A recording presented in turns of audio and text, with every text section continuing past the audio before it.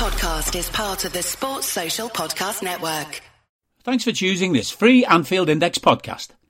If you'd prefer to listen to this or any of our other shows without adverts, then now's the time to check out Anfield Index Pro. With AEye Pro, you can supercharge your entire listening experience. You'll not only get all of our podcasts without the ads, but you'll have them far faster with our quick publish feature available exclusively for subscribers. AEye Pro also puts you in the heart of our sound studio, with an option to listen to many of our shows live and interact with the podcasters in real time as the shows are recording. Upgrading couldn't be easier. AEye Pro is available on all popular podcast platforms, and we have our own apps for Apple and Android. Just head on over to AnfieldIndexPro.com and get started today.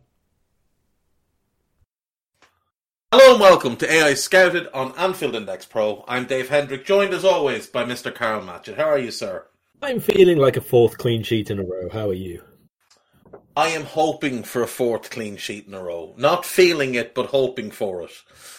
Carl, this weekend is the biggest game in English football. It is Liverpool versus Manchester United. I don't care who's going for the title. I don't care about anything else. This and the return fixture are the two biggest games in English football between the two biggest clubs in England, the biggest rivals in England. This is one that really, really matters.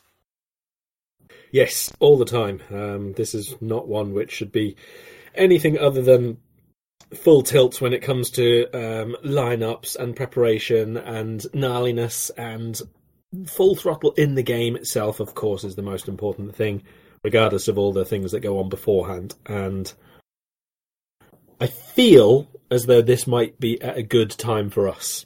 And we can get into how good and bad and everything else both sides have been, but right at this moment, just on recent matches, on recent results, on recent progress or otherwise, I wonder whether this will be an alright one for us. I can see us really coming out all guns blazing at the start of this match. Yeah, I think so as well. Now look, United do come into this game in good form, and they have recently won a cup, and they are progressing in another cup. But I'm not buying either of their cup runs. Their only away games in the League Cup were Nottingham Forest in the semi-final and Newcastle in the final. They played a bad Aston Villa, a Championship Burnley, a League One Charlton, a bad Forest, and a Newcastle team that were out of form that we had just beaten. Then in the FA Cup, they beat a garbage Everton, a mid-table championship Reading, and a really poor West Ham team. Like, I'm not having that this is some titanic surge from them. In the league, I haven't been massively impressed with them in recent weeks. So their last couple of games, now they beat Leicester. Everybody beats Leicester. Before that, they beat Leeds 2-0, and that game could easily have ended 0-0. That game was 0-0 going into the 80th minute, and Marcus Rashford saved them.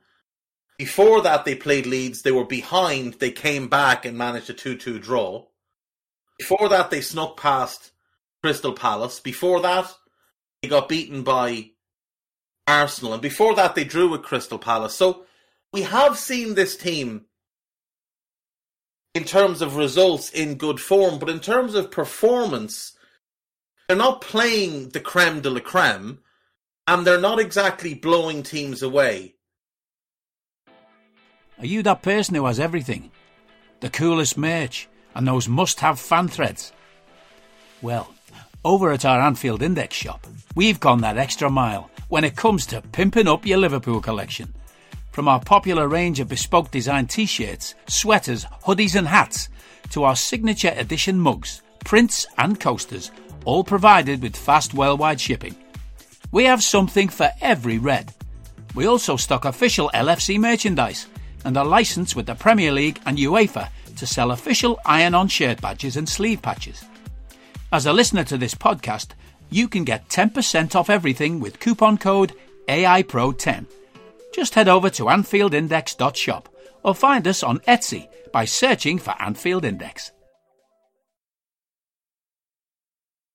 Yeah, I couldn't agree more. I mean, I think that's all right, actually, for in terms of a Man United progression. I don't think that they should really be expecting to blow teams away. I think what Ten Hag has really done is firstly make them a lot more solid off the ball than they have been for years and years and years, and secondly have a, let's say, style of play, a style of build up, and a way of getting forward, and a way of giving themselves a chance to win matches. And it's not perfect. Like, even if you look at the last half dozen games, they've only won 3 of them in the league. It's not relentless. This isn't like an absolutely fantastic Man United side altogether. But what they've got here is a combination of 2 things, really. One, themselves are unquestionably better. They're progressing because now they have a competent manager. So by that method alone, you're going to take a few steps forward. And secondly, I think that they are benefiting, and I think we've spoken about this already, maybe at the turn of the year, our midway analysis of the season. I think Man United are benefiting from the rest of the league having a massive, massive drop-off. And yes, that goes for wider Europe as well, to be perfectly honest, which is another podcast, but this is happening everywhere. And I think a lot of the bigger, better sides are having a big, big drop-off. When you combine that with a change of manager, a couple of decent signings and or players rediscovering their own form, you're getting better at a quicker rate, let's say, than other people are getting worse. And that is leading Man United to be in a really good position this term, to be fair, compared to their own previous seasons. Not a very, very good season by recent seasons' standards, because they're not. They're already 9 games out of 24 that they haven't won. In a normal Premier League season over the last few years, that's getting you nowhere at all.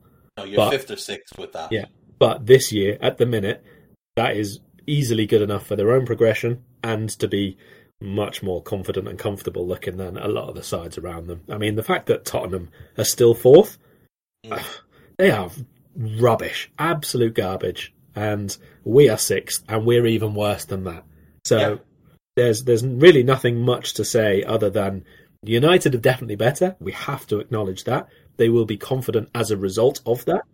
And it's a very, very difficult team to play at the best of time because of the rivalry and everything that goes with it. But they're not infallible, like far from it. No, they're not. And I would say if we look at the top 6, we have an Arsenal team that I believe are overperforming the level of player that they have. They've got a lot of talented players, but they're a lot of young players. I think they're overperforming. I think City are drastically underperforming. I think United are overperforming. Spurs are underperforming.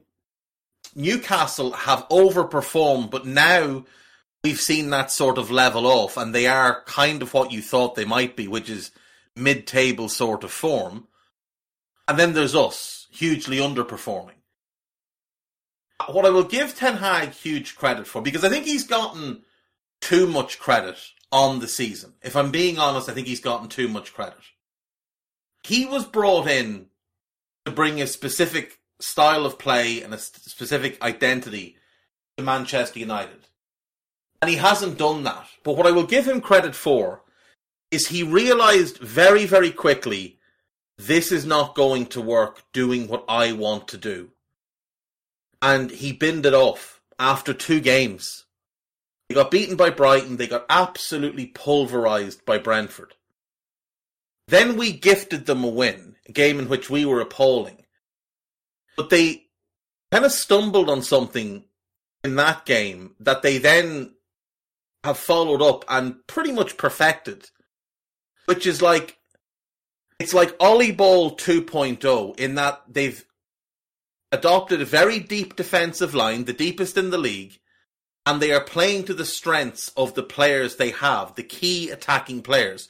Bruno Fernandes, Marcus Rashford, which is to play a high-tempo, counter-attacking game. Now, what Ten Hag has done that is much better than what we saw with Ollie is there are actual patterns of play. There is an actual structure to how they attack, even in those counters. But more importantly, there's a real structure to how they defend.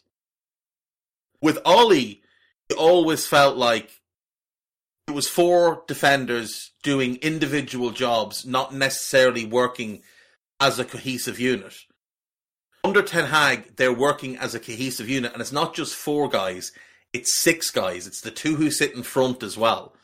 And this counter-attacking style plays well to the likes of Martinez because he's a good passer of the ball, Varane because he's a good passer of the ball, Casemiro because he's one of the best progressors of a football in Europe.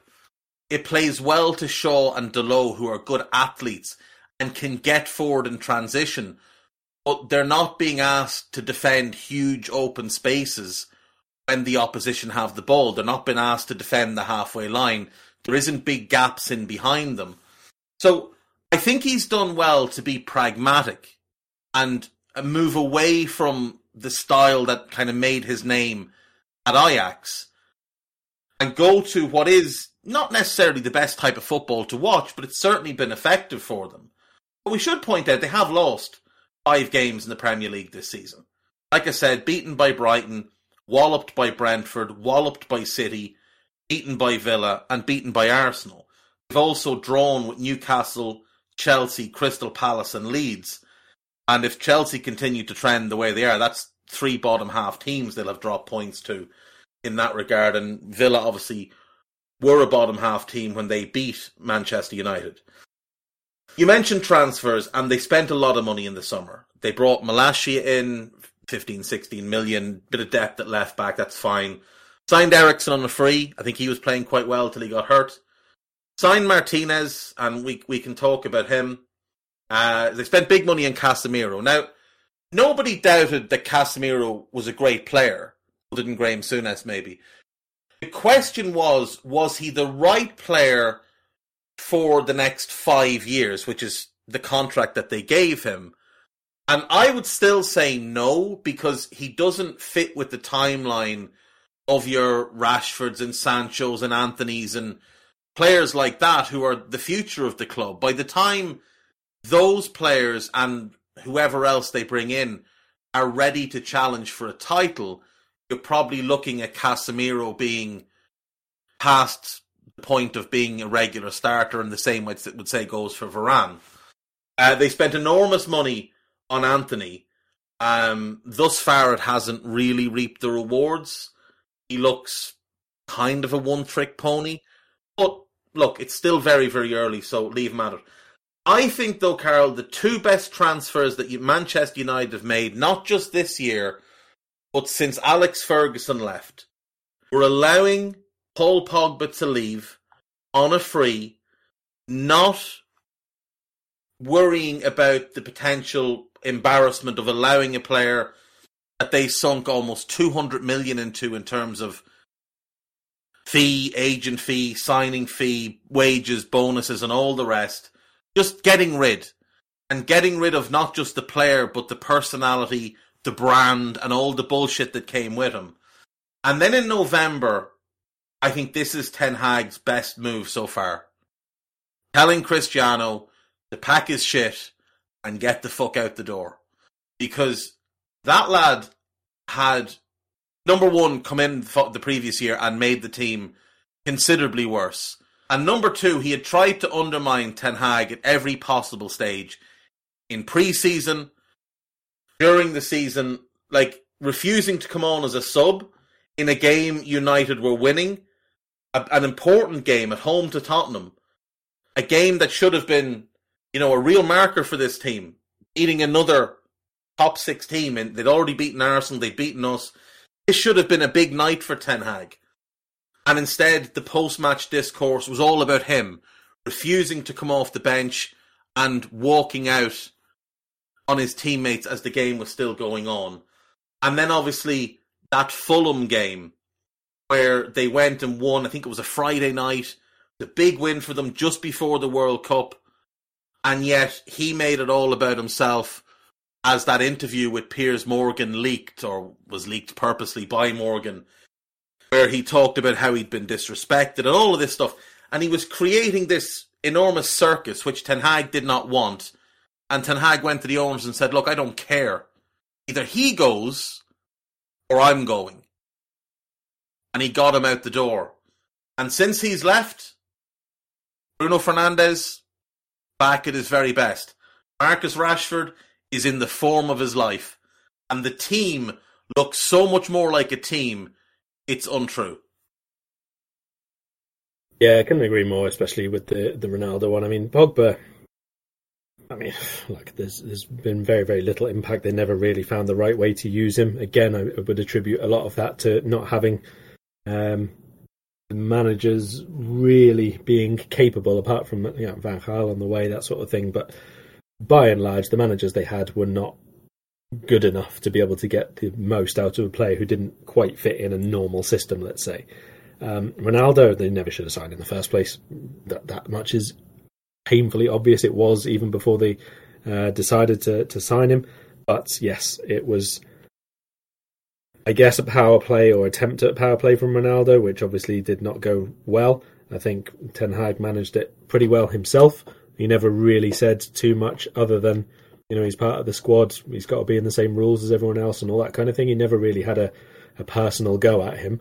And I think basically every time that Ten Hag does well, gets a good result or wins a trophy with United, Ronaldo loses more credibility the longer it goes on because of all the stuff that he did say, which was personal about Ten Hag, that he didn't respect him, bad coaching technique, all the rest of it.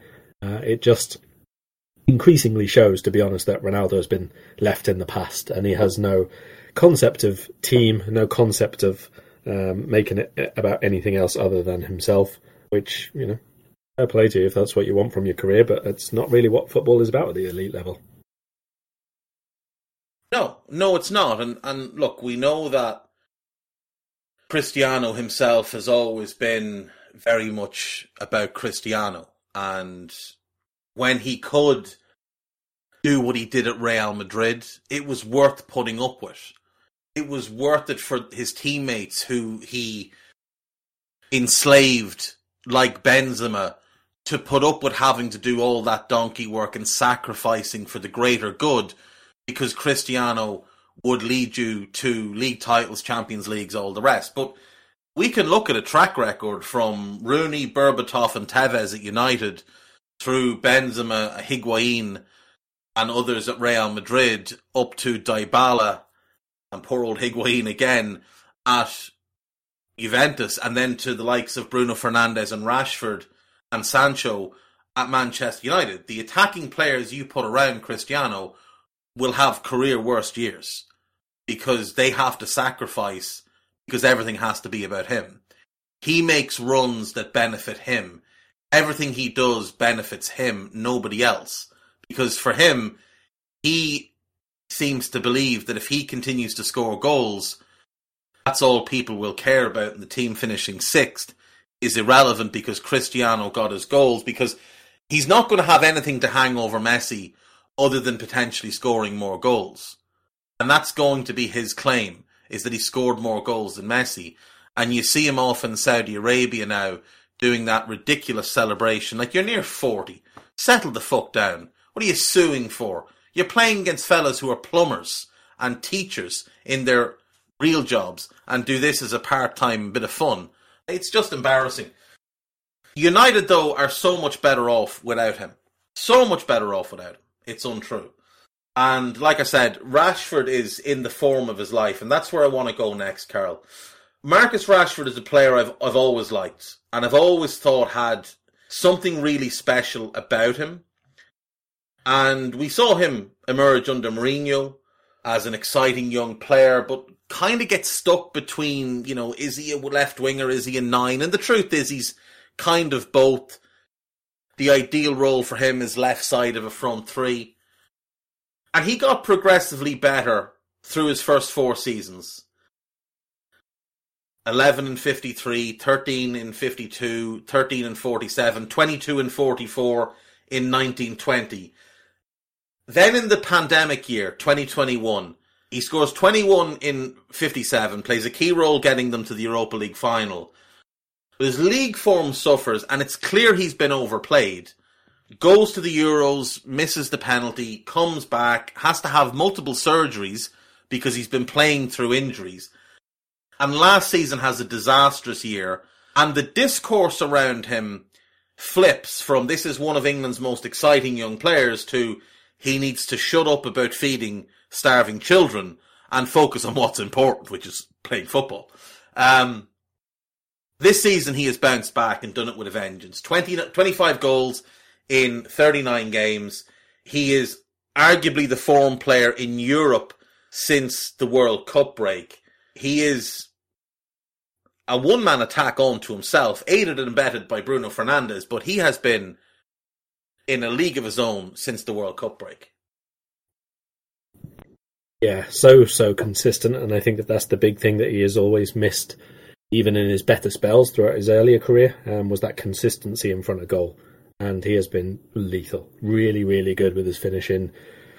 All kinds of goals as well, solo ones and running from outside the box and late on in matches and close range poaching goals and rebounds and all sorts of things. And that's obviously a sign of confidence that he's got at the moment, but also in the way that Ten Hag and the coaches have sort of harnessed that build-up play that we spoke about, the patterns of play to get these players in those areas. I mean, it's not... Rashford's obviously the one who is, out on his own at the moment, but I would even say that like Fernandes, like you said, has been a lot better in terms of his build-up involvement in the second part of the season so far, compared to the first half of the season when I thought he was quite poor in a lot of games, to be perfectly honest. Bypassed a lot. Even now when he's moved out to the right-hand side, when they change things around a little bit, sometimes they've dropped Weghorst into the 10. It was Christian Eriksen played there a couple of times before he got injured, and Fernandes would go on to the right-hand side. And even there, he was still really impactful in terms of the build-up play, a really good conduit, able to come narrow, the bits of defensive work that you need to do. I think in general, they're getting better people into better areas with a lot more regularity. And the other thing is that today, I should say, Ten Hag is able to do is use Fred as the type of player he is. And that has made such a big difference to United. He's not an every single minute player or an even every single match starter. But when he plays, more often than not, it's the role that he's actually been created to do, basically. It's the role that he played more often. That ability to drive from deep, carry the ball from one half of the pitch to the other, to join up with the attack and play either the final pass or get himself into dangerous areas. He's never going to be a 15 goals or anything like that because he's not got the technical ability in his shooting. But to be in the dangerous areas, he's always going to be creating havoc or a chance of getting a goal off a pullback or a rebound or anything like that. And that, allied with his defensive tenacity, obviously, that he has, it does make him a really, really important squad player for them. And I think that's the biggest and best thing that Ten Hag and the coaching group there have done this season. It is getting people playing the way that they should, playing to their strengths, basically. Yeah, square pegs and square holes. Yeah, basically that.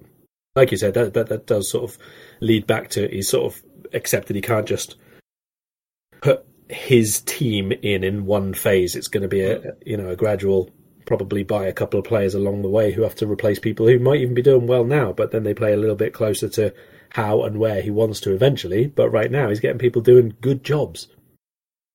When we look at Bruno Fernandes as an example, this season, he had 2 goals and 2 assists going into the World Cup break. Now, this is a guy who was basically 20 and 15 on average for 4 years until Cristiano arrived. And he had a down year last year. Still went 10 and 14, so was still productive, but was a clear level or 3 below what he had been. World Cup break. He's got 5 goals and 8 assists since the World Cup break. Like, that's the Bruno Fernandes United bought. That's the guy who put them on his back when he first arrived and carried them for 18 months until the other fella turned up. And if they can get him playing at that level, with Casemiro playing at the level he has been, all you need is that other midfielder to be a connector, to fill in the gaps. And that's kind of where Fred works. Going forward, he's good at off-ball runs, being that extra man, finding a little pocket of space, getting on the end of something. Like you said, the shooting technique comes and goes, so sometimes he scores and sometimes he puts the ball 15 rows into the stands. Defensively, he's always had a really good understanding with Casemiro, where he just buzzes around Casemiro and takes his position based off of where Cas is. And that's part of the reason why they've been quite a successful duo for Brazil. And maybe one of the reasons Brazil underperformed at the World Cup was because they went away from that duo at times. But he's playing a good role. Eriksen was playing well. We've seen Sancho come back into the fold after being away for personal reasons. And I really like the way Ten Hag has used Sancho in connection with Fernandes. in a couple of games, we've seen Fernandes be the one to play on the right and Sancho almost play as a 10 or a second striker and be able to swap roles with Rashford so Rashford can come central and Sancho can move left. And we talked about it when United signed Sancho. One of the things Sancho needed when he was at Dortmund was a pacey, attack-minded winger that he could interplay with. And United don't have them. Hello, I'm here to annoy you. I'm here to annoy you into listening to more of me and more of others on EPL Index. We don't just have the Anfield Index stuff. We've got EPL Index as well, which covers the entirety of the Premier League. And we have 3 podcasts and a whole bunch of really good writing on EPLindex.com. The podcasts are my own Two-Footed podcast, which is every day at 4 p.m, Monday through Friday, covering the whole league. We have A Tad Predictable, hosted by Tadiwa. You know Tadiwa, he does Anfield Index. He presents A Tad Predictable before every Premier League match week. And then Kevin De Vries and his crew on the EPL Roundtable, they're every week after the Premier League match week. So make sure you listen to everything we're doing on EPL Index and follow us there on Twitter at EPL Index. Thank you. Bye-bye. In Rashford, when Sancho plays that 10 role, he can get a similar type of build-up going between them. And I think we've seen a much better Sancho in recent weeks. He's taken Anthony out of the firing line, brought him back in fits and starts. He's getting a bit more out of him. I think the emergence of Garnacho has been a huge win for everybody at the club because he looks an outstanding prospect. Martial, in and out of the team with injuries, but we've seen him have some promising performances across the course of the season. Not many, admittedly, but there have been a couple of at least contributions. And the problem United had under Ollie was there was too many passengers and not enough contributors. And now, because of how well he's managing the squad, he is getting contributions from most players. Like, there's been a couple of games where he's brought McTominay in from the cold, and he's gotten a reaction out of him, like, well, I haven't played in a month, I better make an impression. And he does okay. Like, it might not be an 8 out of 10 game, but it's a solid 6.5, and sometimes that's all you need. Dan Kennett calls them the piano carriers. That's what McTominay should be. A piano carrier, same as Fred. I do think there are some weaknesses in this team, though, Carl. I do, and I do think they're a little soft defensively. I'm not sold on this back line. They have had a decent season, but I'm not sold at all. I think they can be got at. I think this can especially be got at in the air. Martinez has received a lot of praise, but it's worth pointing out, this guy wins 1.48 aerials per game, which is in the 18th percentile, which is horrendous. He loses 1.13, which is in the 66th percentile, which is quite high. His win percentage is 56.7, which is in the 30th percentile, which is dreadful. But he's only competing for less than 3 a game on average. And that's bolstered by some of what he did in the in Europe and a couple of games in the Premier League. Like one against Southampton, he won 5 aerials against Che Adams, who's the same height as him. He has multiple games this season. In fact, he's probably got 10 plus games this season where he doesn't compete for a single aerial duel. And there's a reason for that. It's because it's a big weakness in his game. So while people have decided to dunk on Carragher for saying, well, he's going to struggle because he can't win the aerials, he hasn't won the aerials. He's dreadful in the air. He just avoids them and tries to win those second balls. But the more teams get used to seeing that, and the more teams start to pick on that, and the more he comes up against Ollie Watkins and Ivan Toney and Darwin Núñez and people like that, the more that's going to get exposed. We've seen in recent weeks against bigger centre forwards, he's sat on the bench and Luke Shaw is playing centre back. So I think there's been a big rush to pronounce him as one of the best centre-backs in the league. I don't think he's anywhere close. I think he's been quite good, but I think there's big flaws in his game. And, you know, when we're talking about the best centre-backs in the league, he's not even the best left-sided centre-back that came into the league in the summer, because Sven Botman has been significantly better. Yeah, I mean, I think that there is an element of judging players who come in against the player that they're replacing. And obviously, in Martinez's case, that's Harry Maguire, who's going through a very, very difficult period with his club form, let's say, at the moment. And by that measure, sure, he's done pretty well. He's been better. He's been more consistent. He's very aggressive. I think he's very easily a fan favourite because of that same aggression as well. You only need to win like a couple of big challenges and maybe one recovery tackle, that kind of thing, and you quickly get a reputation which can last for quite a while, even if you don't do the same sort of thing. Add in like a couple of goals that he scored, which have been quite important, and the fact that, you know, he is fairly quick, like I say, good recoveries, all that kind of stuff, is important to the way that they play, but that doesn't mean that he can do everything very, very well.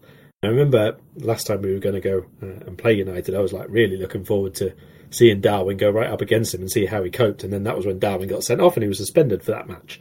So it was a case of, you know, I'm not going to see that in the end anyway. I don't think that we're still going to see him against him now, because even if Darwin does play, it appears that he's out on the left-hand side, certainly to start matches, and then, you know, we'll see how things go during the game. But it's been quite a while since Darwin's played as a 9, so not really expecting that we will see those two go up against each other in the end anyway.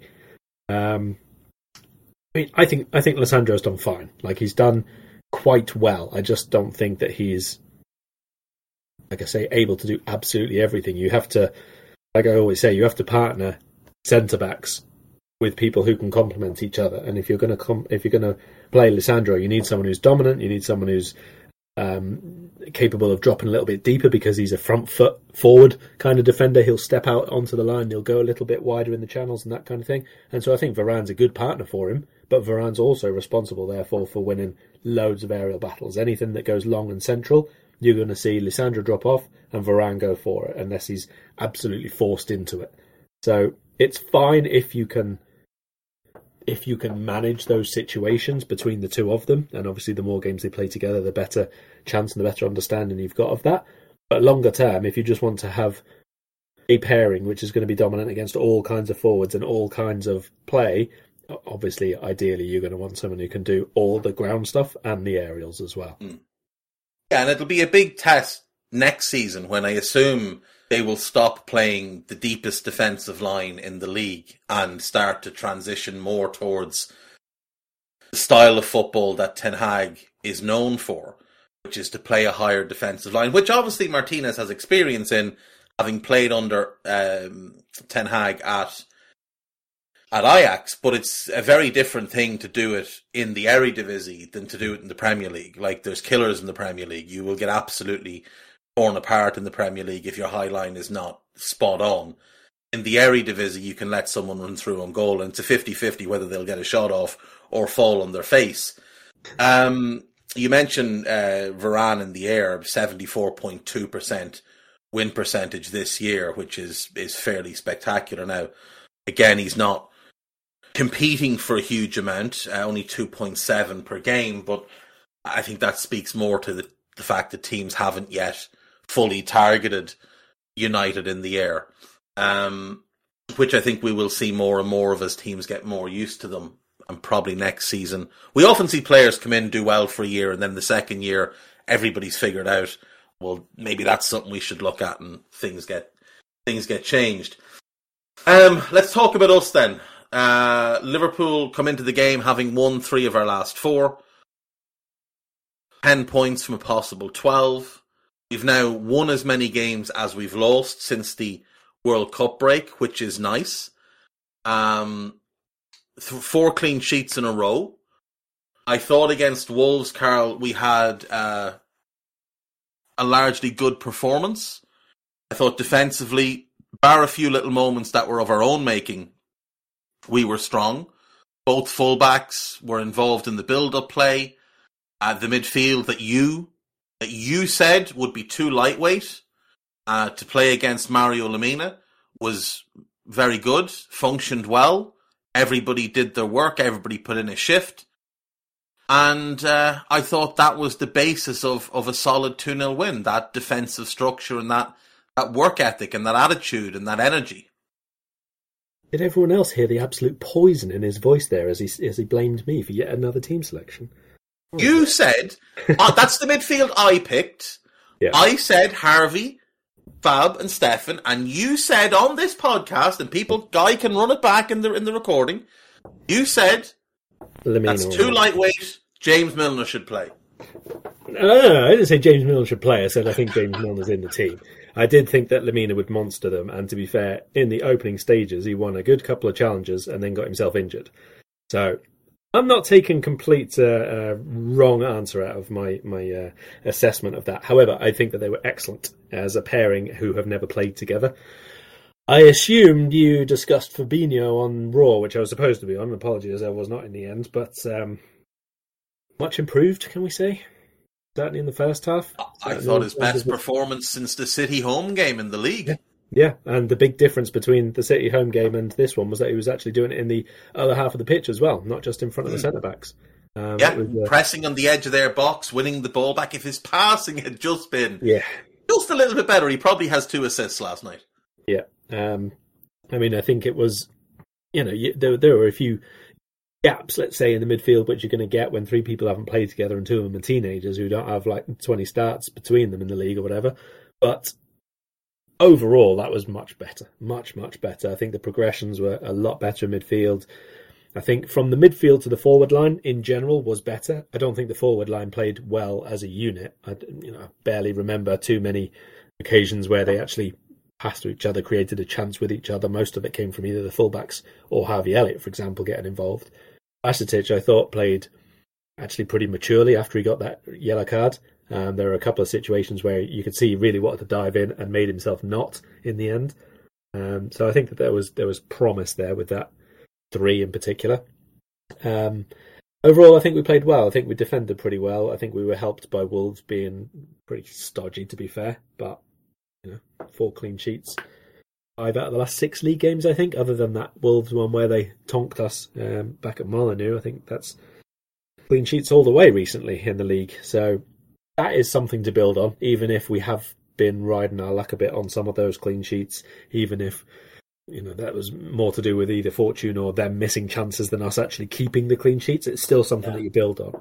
And the other thing that I did, let's say, pick up was after, obviously, the Everton win, the Newcastle win, things were looking up a bit. It was a couple of routine victories and not great victories, but the crowd was like bouncing before the Real Madrid match, really, really up for it, and all the UEFA stuff as well. And then it was gone, just on the back of one defeat. And then at Anfield again against Wolves, I thought it was again very, very flat, and it was like a little bit worrying that we sometimes talk about like the confidence or the self-belief of the players disappears after one bad result, and it felt that way a bit about the atmosphere in the ground as well. Just one defeat, and that was against Real Madrid, and then a draw with Crystal Palace, and somehow we were all really flat again. But then after the 2 goals went in, we had 20 minutes of quite noisy behaviour, so I wonder whether that is again going to spark us into action with the fact that it's Man United and at Anfield again and all the rest of it. So hopefully that returns, because I think that makes probably quite a big difference. We saw the start against Real Madrid, for example, when it was noisy and when it was electric, and everything feeds off that energy. So hopefully we can A, replicate that against Man United, and B, this time not concede 5 after scoring twice. Yeah, that would be good. That would be good. And I do agree with you. I think the crowd kind of grew into it last night, but very much so in the first half. It was very flat, and even Stephen Warnock, who gave one of the worst performances I've ever heard on commentary last night, even he managed to realise that the crowd were a bit flat first half, and then really grew into it as the Reds grew into it. I thought Fabinho last night, you highlighted Fab, and I thought he was really good.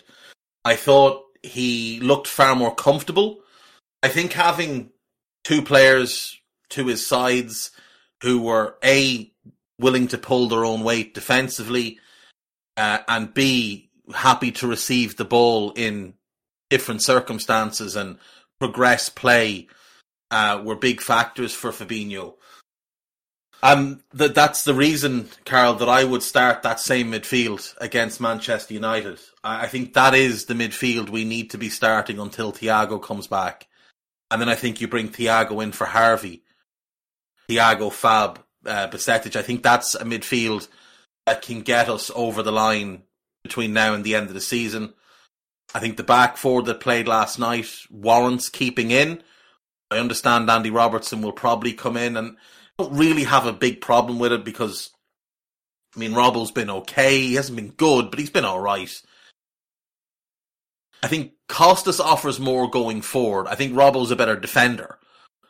But I do think Costas has better decision-making going forward. So you gain something defensively and lose a little bit going forward. Though we know that Robbo on form can deliver. So, I'm not massively pushed in terms of the left back.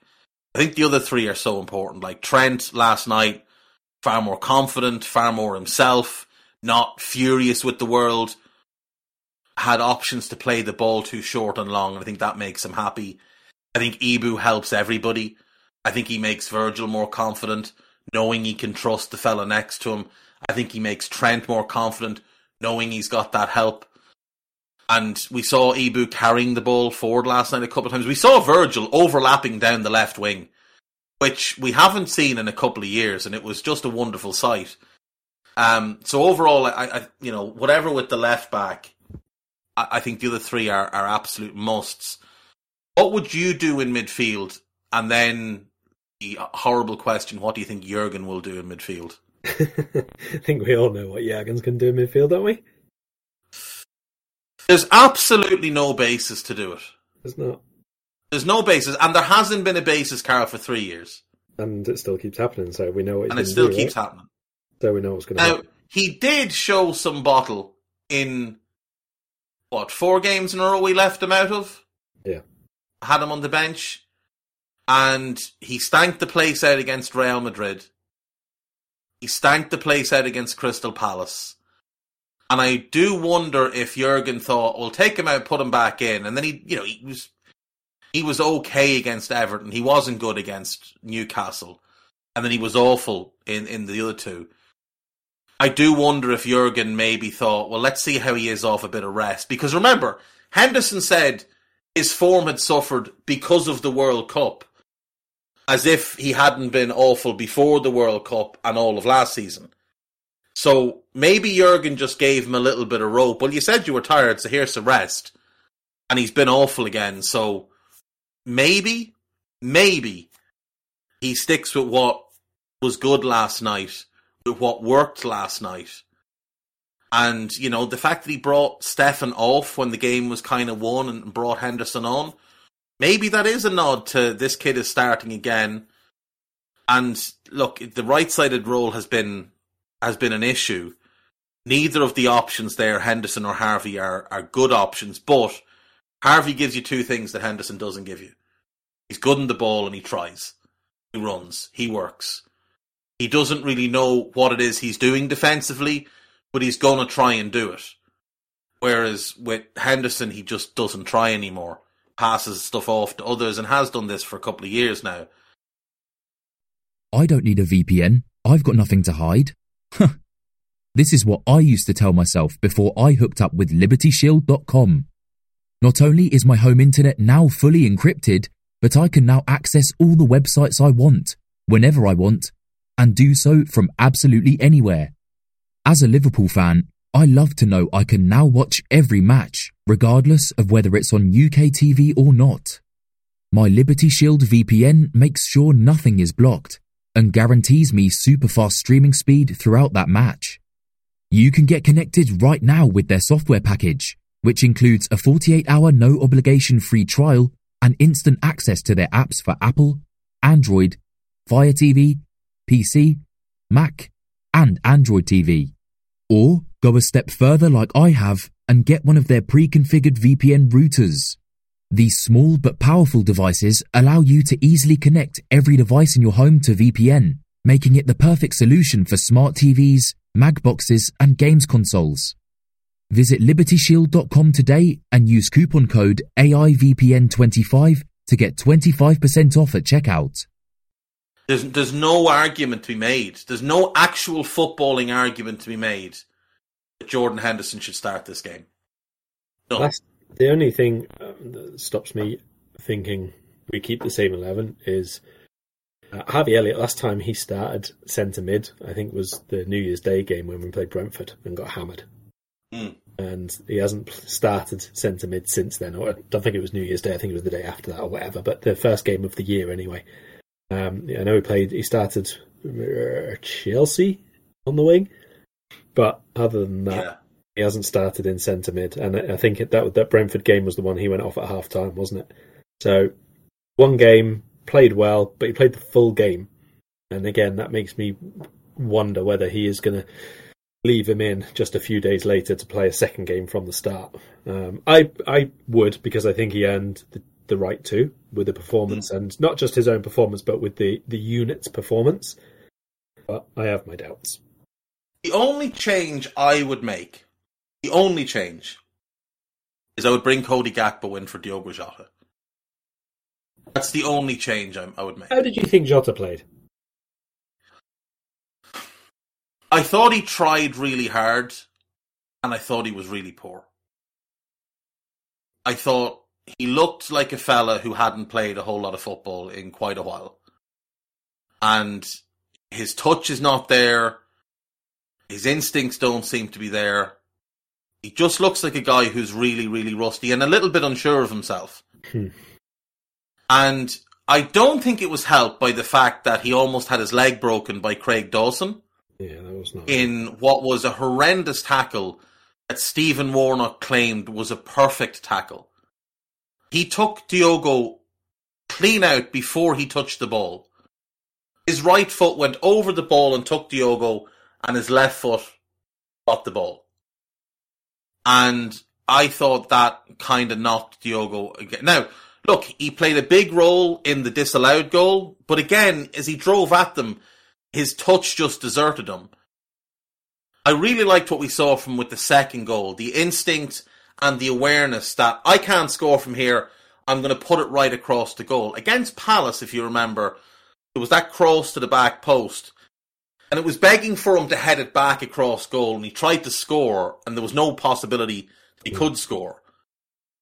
I thought that was really good, but I didn't think he played well. No, I thought he was quite poor in terms of what we actually needed from him on the ball. But off the ball, I was quite happy with what we saw. Yep, fair enough. I think that's right. I think there was enough of the... I think there was a step forward in terms of his energy and athleticism and turning circle and that kind of thing. So maybe that's just the extra minutes that he's getting at the minute. And if so, then maybe we're just one game closer to him being, looking like his old self, or at least a footballer again. But technically not there yet. Yeah, and that's why I'd start Gakpo, because you mentioned the front three. They weren't quite in lockstep together, and I think Gakpo brings Mo and Darwin a bit closer together and can be that link. As we saw it with the second goal, as he dropped off, took the ball from Costas, gave it back to him around the corner, and set Costas in on goal to feed Mo for the second. I think Gakpo is the one change I would make. Now, I can understand, certainly, if Robbo comes in, because while I thought Costas played well, it wasn't like it was a 9 out of 10 performance that demands he stays in the team.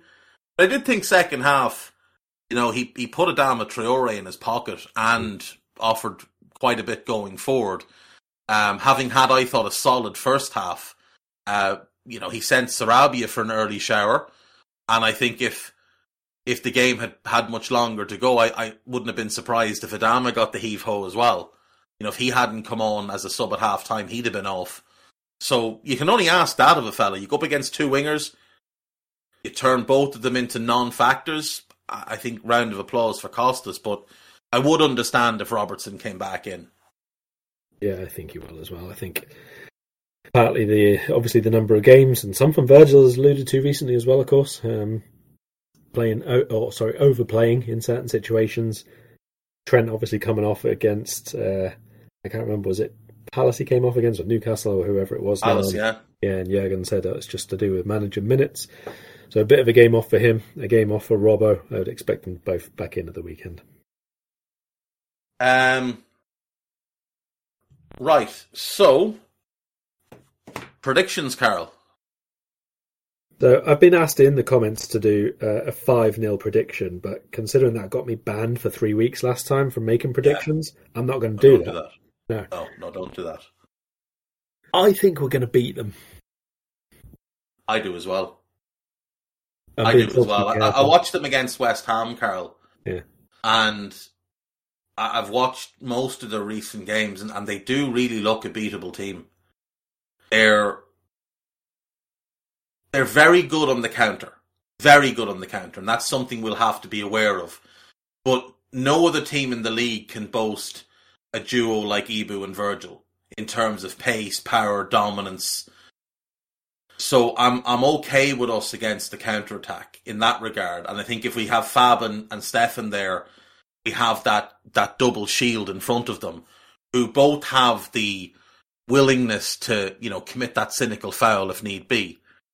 So I think we can mitigate their counter. Rashford does worry me because he's in great form, but if we've got Ibu behind Trent, I think that's pretty strong. They're good on set pieces. Now, that's an area that does worry me because we've been dreadful at defending set pieces in recent months. But I do think we beat them. They seem to be a threat from set pieces. They don't score very many from them. They're actually one of the lowest in the league this season for goals off set plays. But it has ticked up, I think, in the last 6 weeks or so. Yeah, I think in the last 6 weeks they're doing quite well in that regard. I would be more worried, like you say, the counter threat. I'd be more worried off our corners than theirs, if that makes sense, because we still have looked haphazard and ragged and all the rest of it when we're defending against very fast runners. And if they've got Sancho and Rashford playing, for example, I reckon they'll probably get a few openings against us, regardless of which midfield we play, because it's not perfect at the minute. And Wolves didn't have too many runners, and even when we were better than them, and the midfield was pretty good. I mean, even, was it first or second half, Matheus Nunes just decided to turn his way past like 7 of our players in a row, and nobody could do anything about it, and then there was a massive gap. I mean, things like this, it's got to stop. A better team or a couple of better runners off the ball for Wolves, and that's like a 3-on-3 situation easily. So, still bits to improve, but yeah, I'm going to go for that big start doing the job for Liverpool. I'll go for a couple of goals for us, and then probably they score one later on. 2-1. I'll go 3-1. And I think, like you, I think we'll get a big start. I think the crowd is going to be bouncing. I think the players are going to be confident. Now, I will couch that by saying 3-1 if it's the same midfield, the same defence, or the defence with Robbo. If somebody else comes in, then all bets are off, because you just need to look at the 2 goals United got. Basically, if Ibu isn't fit to play, we're in trouble. Yeah, we're in big trouble. If the midfield changes, I think we're in big trouble. I think those are the 2 key things. Ibu has to start, and the midfield has to stay the same. Because the 2 goals we conceded at Old Trafford both came from, number one, Henderson's lack of technical ability. On the first goal, for no reason at all, under no pressure, on the edge of their box, he hoofs the ball up in the air. For the second, he miscontrols a simple ball in the middle of the park. And then his unwillingness to commit a foul for the good of the team. He should have fouled Sancho 70 yards from our goal for the first one. He should have committed a foul on the halfway line for the second one. He did neither, and that's how we conceded 2 goals. Now, other things happened after the hoof and the unwillingness to foul Sancho on the first, but that's where that goal came from. If we have Harvey and Stefan and Ibu, I'm confident we win. So I'll say 3-1 if that's the team. A draw if it's not. A draw if it's not. Last time United conceded 3 goals? Let's see. Last time United conceded 3 goals. Last time they lost, Arsenal. Arsenal, yeah. Arsenal scored 3 against them. And Arsenal weren't particularly good on the day. They were better than United. They were clearly the better team. But Arsenal got put 3 past them. Villa put 3 past them. Villa can't score goals at all. City put 6 past them. Brentford put 4 past them. Molly says Jordan Henderson cannot start. If you listen, yeah, no, she's outraged. She's outraged at the idea that he should start. So we're going to say he doesn't start and we win 3-1. Have you anything you'd like to plug before we go? No. Perfect. That will do us then. Thank you as always for listening, folks. We will see you. Well, they'll see you next time. I'll be back the time after that. Bye-bye. We hope you enjoyed listening to this Anfield Index show. Please be sure to subscribe to our channel so future podcasts find their way to your device automatically. There's nothing quite like fan engagement, and we'd love to know what you think of anything discussed on this show. The best way to get in touch is over on our free Discord community, where both podcasters and listeners debate the hottest LFC topics 24/7. Sign up free now at AnfieldIndex.com/Discord. You won't regret it. You can also follow us on Twitter at Anfield Index and find us on Facebook by searching for Anfield Index. Oh, and before you go, we'd love it if you could leave us a 5-star review on your favourite podcast app. It only takes a couple of seconds, and it means the world to the people who create these free shows. Sports Social Podcast Network.